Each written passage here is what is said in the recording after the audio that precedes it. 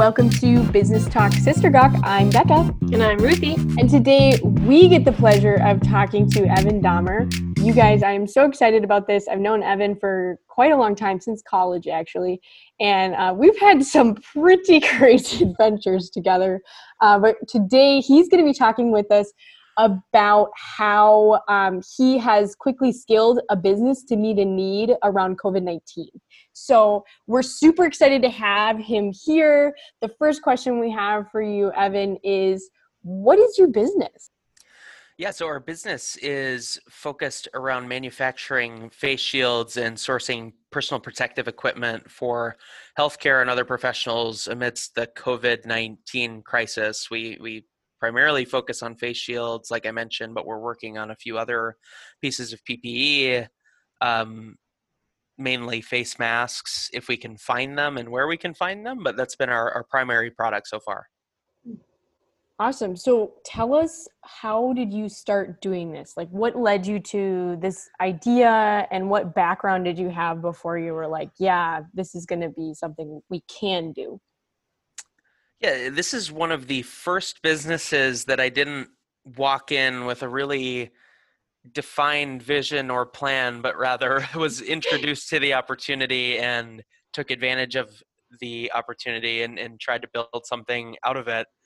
We had just gotten out of a real estate business. We had just sold a rental property and had some cash available at the time.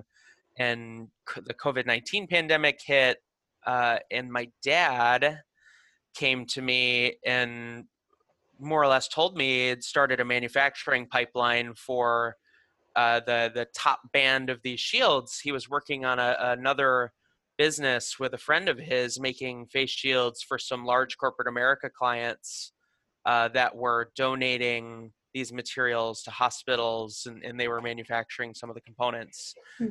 He came to me and said, hey, can you sell these headbands? And I was like, why would I sell just headbands? That doesn't make any sense. And I dug in and kind of didn't think much of it for a little bit.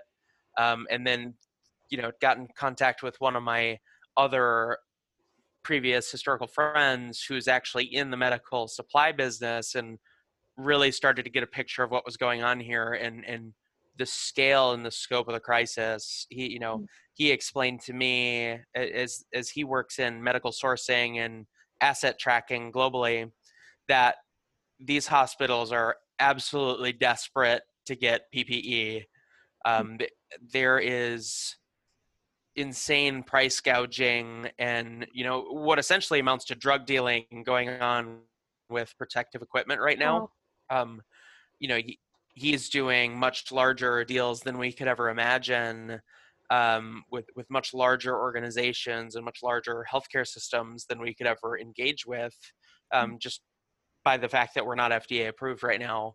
But he is doing deals in which he's acquiring, upwards of 10 million N95 masks and 10 million surgical masks and 10 million gowns. And there are multiple $billion of transactions happening through escrow accounts across countries. Just a really interesting scenario that's out there in the world today. And really what it amounted to is that, China is stopping PPE from getting to the United States in a lot of cases, and the US government is seizing it once it hits the United States. And once it's in the United States, all the states are fighting each other to some degree in bidding wars trying to get a hold of the PPE. So what used to be a 75-cent, 80-cent N95 mask now runs anywhere from $5 to $7 at bulk prices. So you can imagine, in a 50 million unit order, which this guy's doing, that really changes the scale of the transaction. You're going from a few $1 million to now a few $1 billion in some cases. So you have GDPs of entire countries moving through hospital systems over to China, trying to get a hold of this PPE. And what's really going awry is that once they order it, many times the PPE is not even getting here. They're losing house and home to acquire this PPE, and then sometimes it just never shows up, or the manufacturer sold it to somebody else, or something happened in the middle, or the government seized it. So we decided to be an alternative source here in the United States. Everything's manufactured locally here in Minneapolis, in surrounding suburbs. And we've been able to source all the materials ourselves locally. So we didn't have to rely Wow. on China in order to make this PPE that we're doing. And what explain to us what PPE is?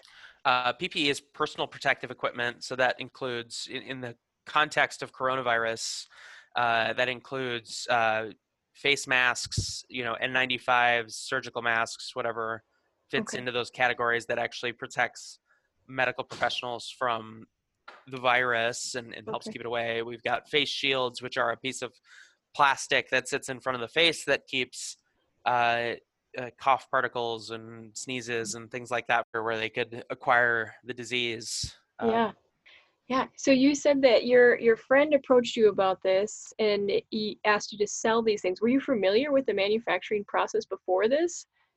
I have been engaged. I grew up working for a manufacturing business for a long time, so I knew what the different methods were and the different things that were necessary. And my dad is actually an engineer, so I'm connected to a lot of different suppliers in that respect. But really, it's not rocket science in a lot of cases. In this case, we partnered with a few different suppliers to help us build the material bomb out for the face shields themselves. We already had one component made. When I was first approached, I had to go source the shield, the plastic shield itself, and the elastic banding that's on the back of the shield to figure that out. And we ended up, collaborating with a supplier locally here, Die Cutter, that helped us source the material and helped us get connected with some other folks who helped us figure out the manufacturing process and land on what was a slightly more scalable solution than what we had.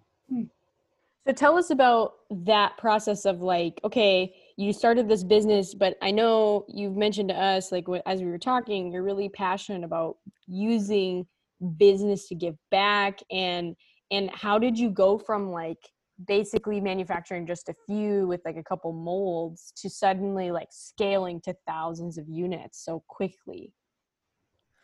Yeah, so I've always been a proponent of business for good.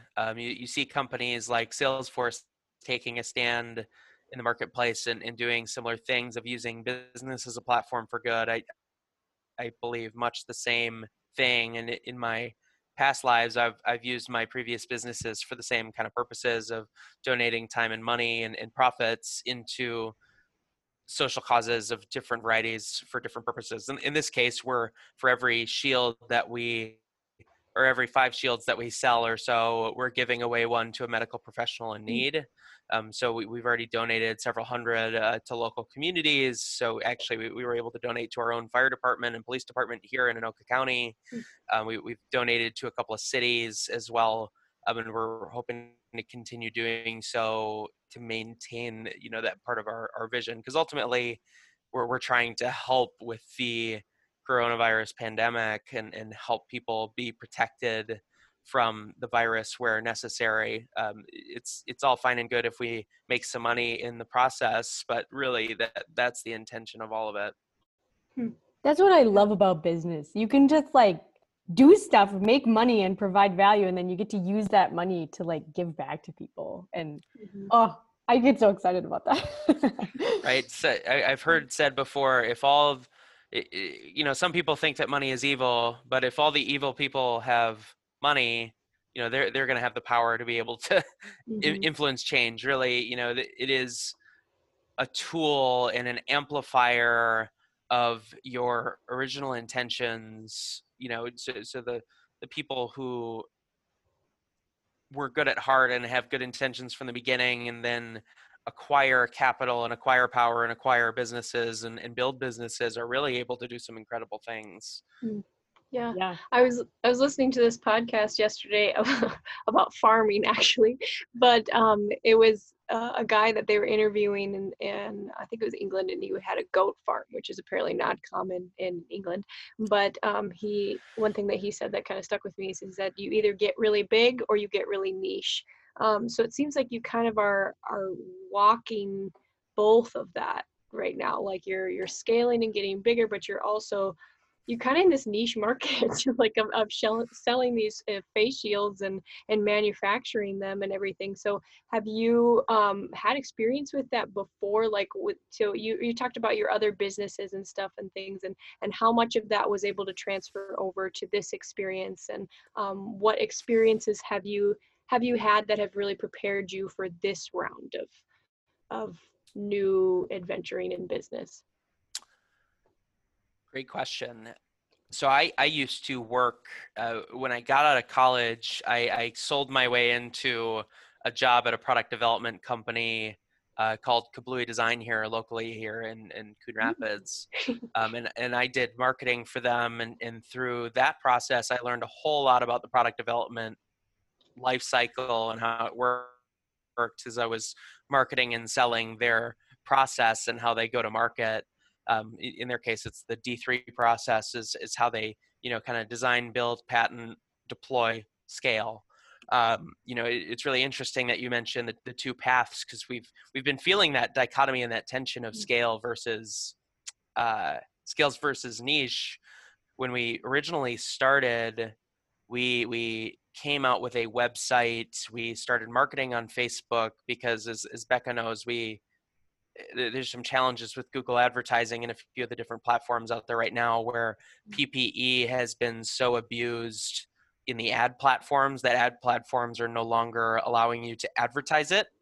Facebook has allowed us to, in some respects. There's a lot of things we can't do or say or show on Facebook. Like you can't show a picture of a person wearing a shield, which is really troublesome and difficult to market a shield that's kind of conceptual that nobody's seen before, right? It doesn't automatically connect you to somebody wearing it to protect you from coronavirus, but they're trying to make sure that they're not promoting misinformation, and by doing so they promote no information. So we've pivoted over the last few weeks and really shifted into Amazon. We kind of abandoned all ships with the being everything to everyone on Facebook strategy and have been solely focused on scaling Amazon now. As we're able to advertise freely there, we have better tools there for scale, and we outsold our website. What we did in website sales in a month, we outsold in a week on Amazon. Wow. Boom. That is amazing. Yeah, it took a lot of advertising money, and we're still not what I would call massively profitable, if profitable at all. We have a lot of inventory, because originally we stocked our inventory because we had a big order from a state, which I won't mention their name. We had a big order starting for a state down in the Southwest, and they defuncted on the order, and we couldn't. We got stuck with 14,000 units of inventory. So we more or less said, okay, what are we going to do now? We just spent all this money on inventory. We got to figure out a way to get rid of it. So we did the website. We're now on Amazon, and selling quite quickly through there comparatively. Still have a long way to go in terms of where we want to be in terms of daily unit sales, but we're taking the next steps with that now in shifting to fulfillment by Amazon. We were merchant fulfilled is what it's called before, where an order actually comes to me like an e-commerce site would, and we fulfill it, we pack it, we ship it, blah, blah, blah. But what's really interesting about fulfillment by Amazon is it's actually cheaper than the shipping, right? Like it cost me $10 to ship 5 shields to anyone in the United States. It cost me to have Amazon pick, pack, ship, and do customer support. It cost me $3. Wow. Yeah, so I saved $7 by having them do all my work. Yeah. Well, and just so you guys know, like Evan has been like keeping me updated on this journey like the whole time. I feel like I have a personal private blog feed to Evan because he's just been like sending me text updates, and like he sent me a picture of like 100 boxes packed with labels, and like I've done Amazon shipping for like fulfilled by seller, and it takes so much time. And he's like, look, it just sold 100 units or whatever. And I'm like, oh my word, were you up all night? Because that's a lot of work. That's awesome though, that you're being able to see those things and figure out how to pivot that into, oh, this is working better, this costs less.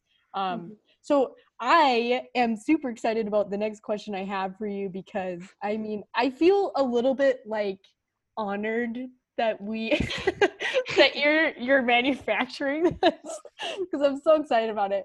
You are putting out a hot pink face shield, and tell us about this, and like how did you like change that, and how are you going to niche it? Yeah, so I don't really have a great marketing plan yet, but thanks to you, Becca, we had the idea of producing a different color. We luckily had only produced the shield and the elastic strap for most of the shields. The headbands are actually really easy to change, on short notice. That's like the one component that we mold internally to some degree. I mean, it's my dad's company that molds them for us, so we have a little bit more flexibility there on inventory and on colors and molding and all the different aspects of that manufacturing process. And it is the most complex part as well, so it's nice to have extended control over that. But I mean, we the nice thing about injection molding is it's super easy to change the color. You say, I want a different color, and then they run 50 parts that come out blended between your two colors, and then you get 500 parts of the new color. And so long as you have the color, it's as simple as changing the pellets in the machine, and it spits out something different. We've seen a big uptick in demand on search terms for face shields for women. So that's going to be kind of my primary initial marketing tactic is going after females and just having something that's a little bit more customized. Our competitors are getting a little bit more savvy as well. I mean, we're starting to see face shields come out with like puppy dog ears on the shield and little like graphics on the front. That's all fine and good. It's not really a space we play in just yet in terms of actual graphics, because a lot of the other more professional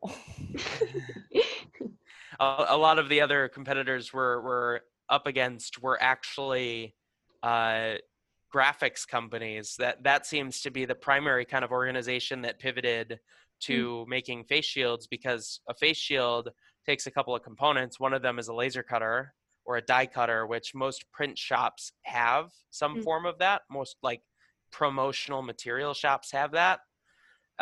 We actually have our shields die cut now. We used to laser cut them, but it was incredibly inefficient and expensive. And yeah, now we've pivoted to a larger scale model, but it makes it a little harder to do some customization like that. Well, I just want to let you know, when we get ours, I'm going to totally flaunt them with pictures of us on Facebook, and it's not going to be an ad, so ain't nobody stopping me. Anyways, sorry. Okay, so we have one last question for you. What resources would you recommend to someone who is thinking about starting out in a business that kind of has to scale quickly or meet a need that may be in their area? What would you recommend that they check out, like education or websites, whatever? Tell us what you think they should do. In the product space, lean on your manufacturers. Your manufacturers have a lot of great information, and they're easy to find, and they typically aren't doing anything better a lot of the time. If you find small manufacturers locally who are building your product, they'll typically be able to help you a lot in your design and making it better for manufacturing. So that's always a great tip. Don't ignore those resources that you have. YouTube is great. I mean, honestly, like I have never sold a product on Amazon until last week, and now I've done we've sold almost 300 units on Amazon Wow. in the last like 8 days. So, I mean, it's incredibly rich marketplace of information out there. I would say, from a tactical standpoint, keep focused on your marketing plan and just don't be afraid to pivot. In today's market, especially, the cheese moves often, and you cannot be afraid to try something different. Originally, we had kind of said, "Oh, Amazon's going to be too much work," blah blah blah blah blah, and then once we actually just said, who cares? Let's just try. We found out it was way more scalable than our current model, and it's incredibly, to the point where we're like 8x more effective from our website conversion rates and other stuff, just because we're farther down the purchase funnel. So definitely use the resources you have. I didn't take any